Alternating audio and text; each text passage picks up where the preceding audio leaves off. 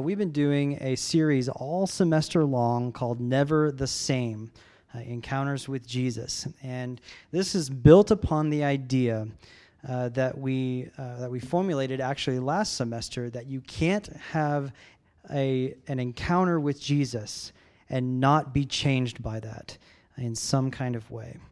And so we've been exploring all kinds of stories this semester, stories out of the scriptures, powerful stories of direct encounters that people had and the ways that their lives were never the same because of that.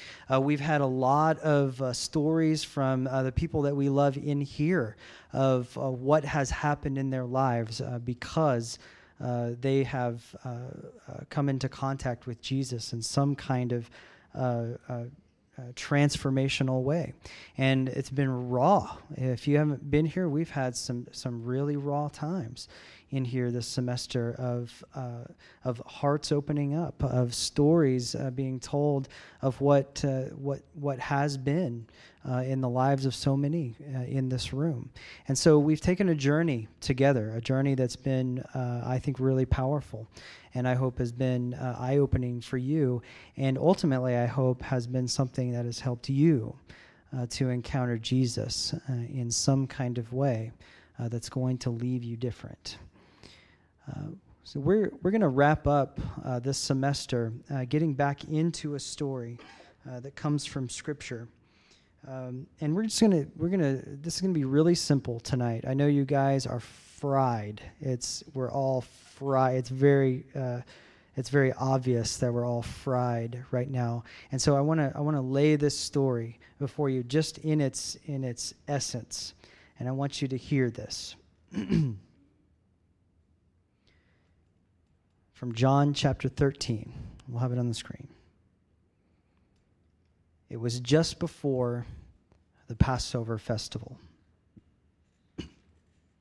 Jesus knew that the hour had come for him to leave this world and to go to the Father.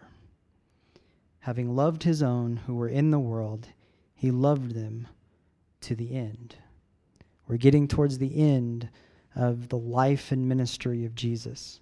Here he has spent probably about 3 years building this movement of God, this little band of followers that he's with, and the closest ones, his closest followers are with him in this room, and Jesus knows that the time is coming, and it's going to be very, very, very soon. And so he knows there's an opportunity in this. And here's what he does because of that opportunity.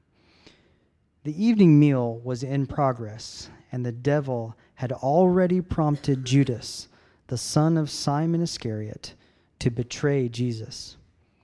Jesus knew that the Father had put all things under his power, and that he had come from God and was returning to God. So he got up from the meal, took his outer clothing, and wrapped a towel around his waist. And after that, he poured water into a basin and began to wash his disciples' feet, drying them with a towel that was wrapped around him. He came to Simon Peter. Now, we've seen Peter before, right? We've seen Peter even this semester, right? If you want to know a guy who's had all kinds of encounters with Jesus in all kinds of different ways, with all kinds of different drama attached to it, it's Peter, right? So here, no different. In John, no different. We come to Peter, and Peter blurts out, "Lord, are you going to wash my feet?" And Jesus replied, "You do not realize now what I'm doing, but later you will understand." "No," said Peter, "you shall never wash my feet." And Jesus answered, "Unless I wash you, you have no part with me." I want to stop there. I want you to visualize this scene. I want you to visualize the room. I want you to visualize the table that they're all sitting at, probably reclining at. Probably at night. So there's probably some oil or candle lights around. And here's Jesus, right, the Son of God, who has stood up in the moment, and he's taken almost all of his clothes off. So he's nearly naked, and he's put a towel around his waist, and he's gotten on the floor with these disciples, and he's at their feet with the basin. They're washing their feet. Okay. And Peter's sitting there, and he's contemplating this. He's seeing this. He's encountering this, right? From who? Jesus Christ, who he has already said to this point is who? What is Jesus? Who do you say I am? He asked him. And what did Jesus say to him? Who can say? What? Jesus said, who do you say I am? And Peter said, you are the Christ, the Son of God. So Peter has already said this. He's already confessed this. This is already what he believes about this man who's down on the floor before him at his feet. And so what does Peter say? What does Peter think? This is not right. So Peter is the guy who constantly says, you are the Christ, the Son of God, but what you're doing isn't quite right. You're a little off in what you're doing here, right? Sorry, Son of God, but I need to, you kind of don't get what's happening here, right? Because no, I know who I am. I'm Peter. I know who I am. I know who you are, and I know that this is not the way this is supposed to be.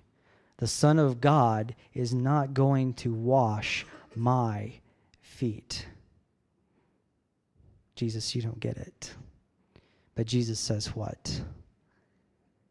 Unless I do this, you will have no part with me.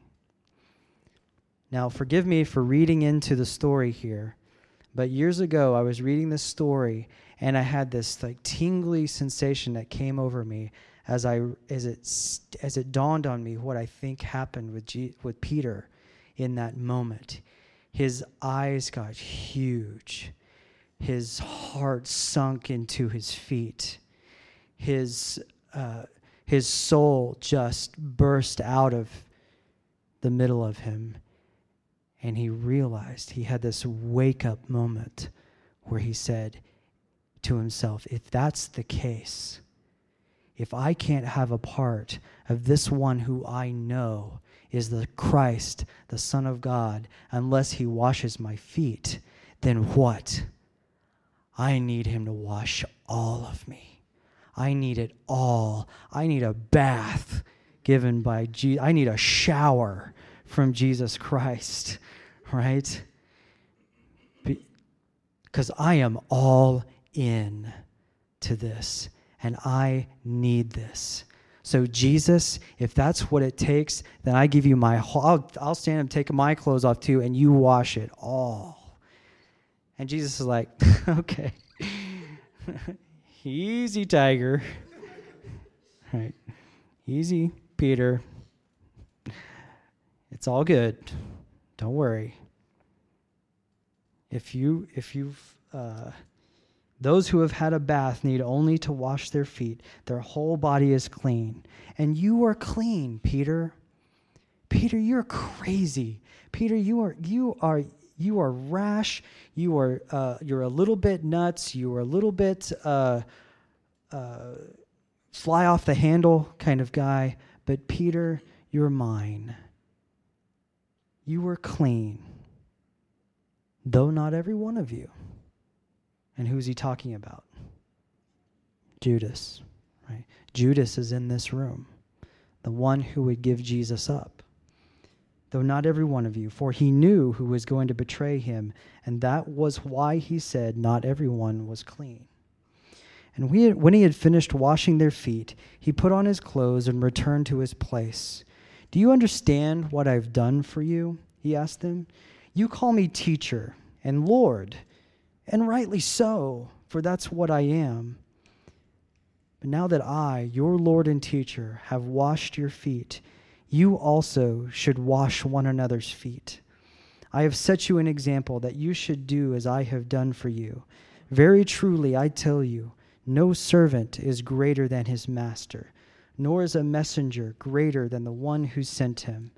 Now that you know these things, you will be blessed if you do them. Does it ever strike you as odd that Jesus Christ, the Son of God, the Savior of the world, was born in a barn and laid in a trough? Do you ever think about that? Does that ever strike you as weird? No? It strikes me as weird. Who is the Son of God? What does the Son of God deserve? What is the Son of God? What is the Son of God? The power, the most ultimate being in existence in the universe, who's part of this trinity of great spiritual power that holds all of existence in its hand. What does something like that deserve of us in the world? To be born in a barn, laid in a trough, because they couldn't find a place. His family, his mother and father, who were who? We don't really even know them hardly at all. We have little stories. They were nobody of significance at this time. Born to relative nobodies in what was a strange town. Raised as the son of a carpenter.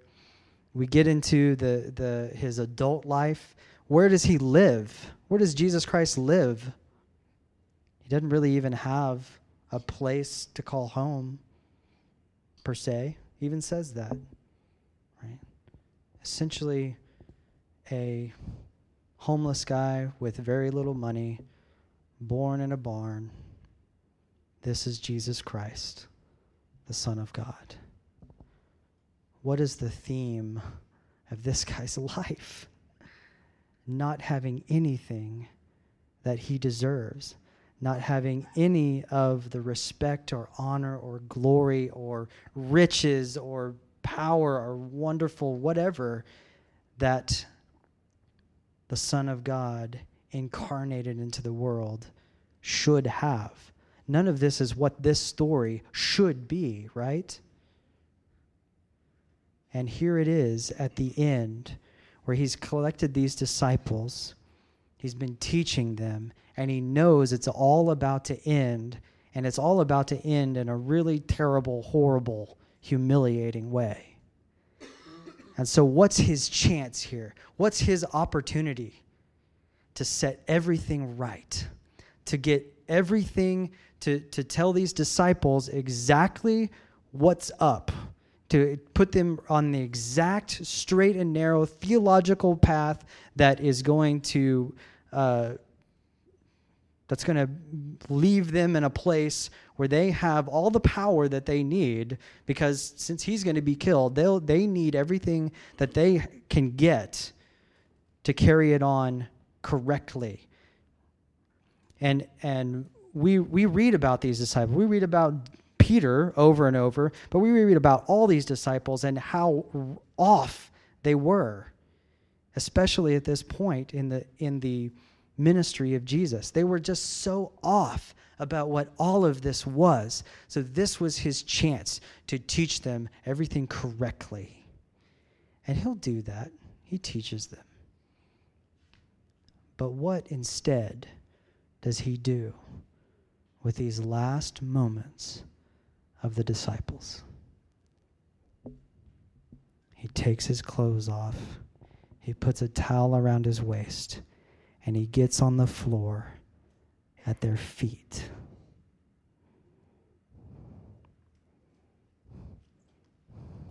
This is our Jesus. This is our Lord. This is the Jesus that sits at your feet right now.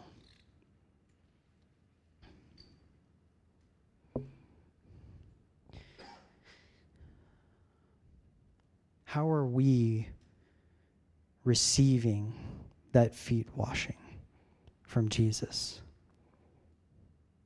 Are you receiving that washing of your feet from Jesus? Or is it in your mind that I need to be clean and then I can come to Jesus? Or is it in your mind that Jesus will never wash my feet? I can do that myself. Is it in your mind to tell Jesus what the real order of things is? Some of you have heard me tell this story. It was a transformative image of Jesus for me, and it occurred when I was in grad school. Some of you know I did seminary for a couple of years at Abilene Christian University, a great place filled with wonderful people, an awesome school. I would recommend it for anybody who wants to do something like that. But I'm in grad school with grad students, and what are grad students like? Mark, what are grad students like? Tell me about grad students.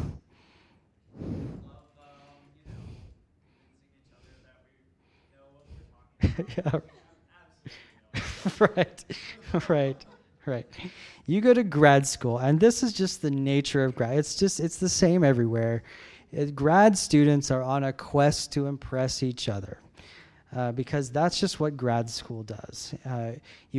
Grad school is the pursuit of proving how much you know that you actually don't really know, right?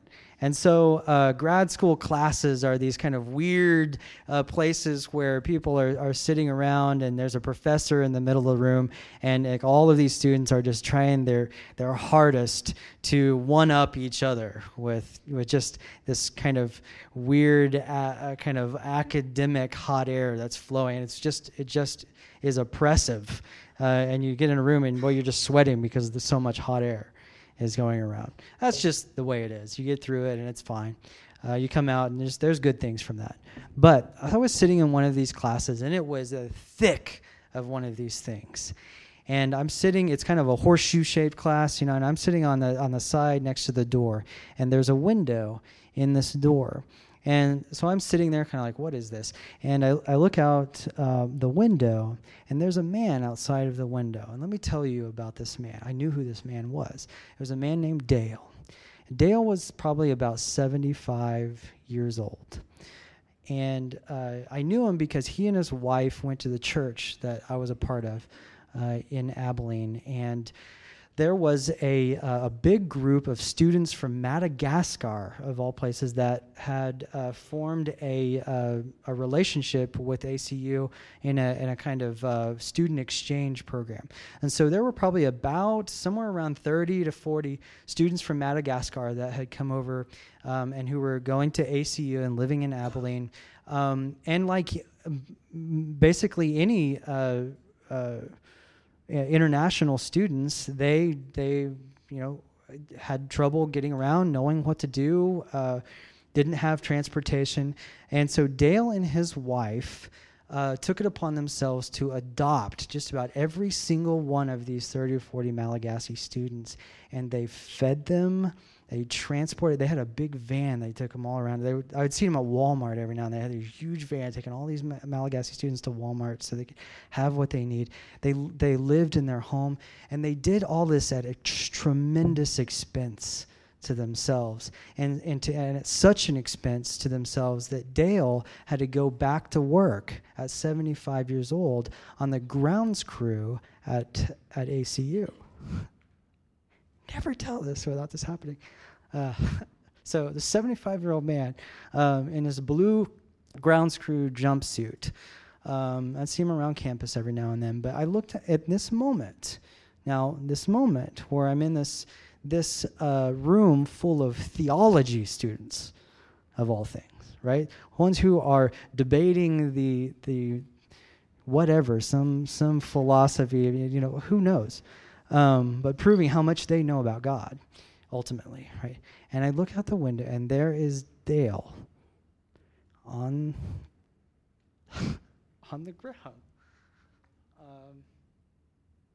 with this big potted tree thing that was in the hall, and he's doing something with the dirt in this big potted tree thing, and it hits me like a ton of bricks. Like, where am I learning about Jesus? I guess there's something to be gained in here with this academic wrangling that's going on. But then I look out the window and I see a 75-year-old man who's on the ground in his jumpsuit, his grounds crew jumpsuit, on his knees, working in the dirt for the sake of these students who had come that he loved so much. And this is what he had to do. It's just what he had to do so that he could do this. And it went into my heart in that moment. Where's Jesus in this? Where do we see Jesus? What image of Jesus do I see here? I see the Jesus on the floor washing feet. And that's their encounter with Jesus. That's one of their last encounters with Jesus. This is the image he left them with. What does that do? What does that teach you? What does that show you? What is your encounter with Jesus in this moment? The one who's not getting everything theologically perfect in your brain, but on the ground washing your feet. And what does he says? Yeah, I'm your teacher, I'm your rabbi, and yeah, that's who I am. But I want you to see what's happening here. And because you've seen this and you've experienced, I want you to do what? Huh? What's that? Say it louder. Yes. Now that you know these things, you will be blessed if you do them. So that's the question for you tonight. If Jesus has washed your feet, what feet washing are you doing? What opportunity do you have to wash somebody's feet even tonight? What opportunity do you have to wash somebody's feet this week? What opportunity do you have just in general to be a foot washing person? Because this is the image. This is it. This is it. We can sit down, and there's times to do that, to get thick into the philosophy of our theology. And there's important. There's gain to be had in that. But Jesus says at the end of the day, I want you to be a foot washer. Because that's what I've been for you. The one who's born in a barn, laid in a manger, grown up in the house of a relative no-name carpenter who came into a ministry as the Son of God, but still had no money and no home. And who at the end of his life, before he went to the cross to die, he was on the ground washing our feet. So we say, not just my feet, but my hands and my head as well. I hope that's our reaction. To hear Jesus say, don't worry, you're mine. You're mine. But go and do this now. And this is our encounter with Jesus. I hope this is your encounter with Jesus. I hope through everything that we've talked about this semester, this whole year, that we come to the end, and this is what we walk away. This is the image of Jesus we walk away from. This is our Jesus. Have you encountered this Jesus? And who are you because you've encountered this Jesus? Is this who you can be? And Jesus says, yes, this is who you can be. Now go and do it. Can we do that for each other? I think we can. You know why I say I think we can? I actually know that we can because I see it. This isn't just a challenge for you guys. This is a good job because this is what you're doing. And this is what I'm seeing. Grow in this because I see Jesus out here. You guys are doing a marvelous job of being this image of Jesus. And that's how I know you've encountered him, because I see lives that are transformed in this way. So let me pray about this for you guys. Father, as we come to the end of this semester and this school year, we look at you and we say, look at the one who lived a life of humility all the way to the end. And we pray right now that that's the people that we can be. We can be the disciples who truly wash each other's feet, who are never too proud, are never too full of our own pride, our own egos, never too busy, and never too focused on ourselves to sit at the feet of other people and be Jesus for each other. We know this is the image of loving others as you have loved us. And we love you, and we want to practice that love in every way that we can. So thank you, God, for all that we've been able to do through this school year, all that we've learned this semester and that we've experienced from each other. And we pray that this will continue. We pray that as we go into the summer, as we all go to different places and we do different things, when the bonds of this community here get stretched all over the place, that will continue. That kind of love will continue to flow because your Spirit is continues to be among us. And so, Father, as we continue to worship tonight, we give you this prayer in the name of Christ. Amen.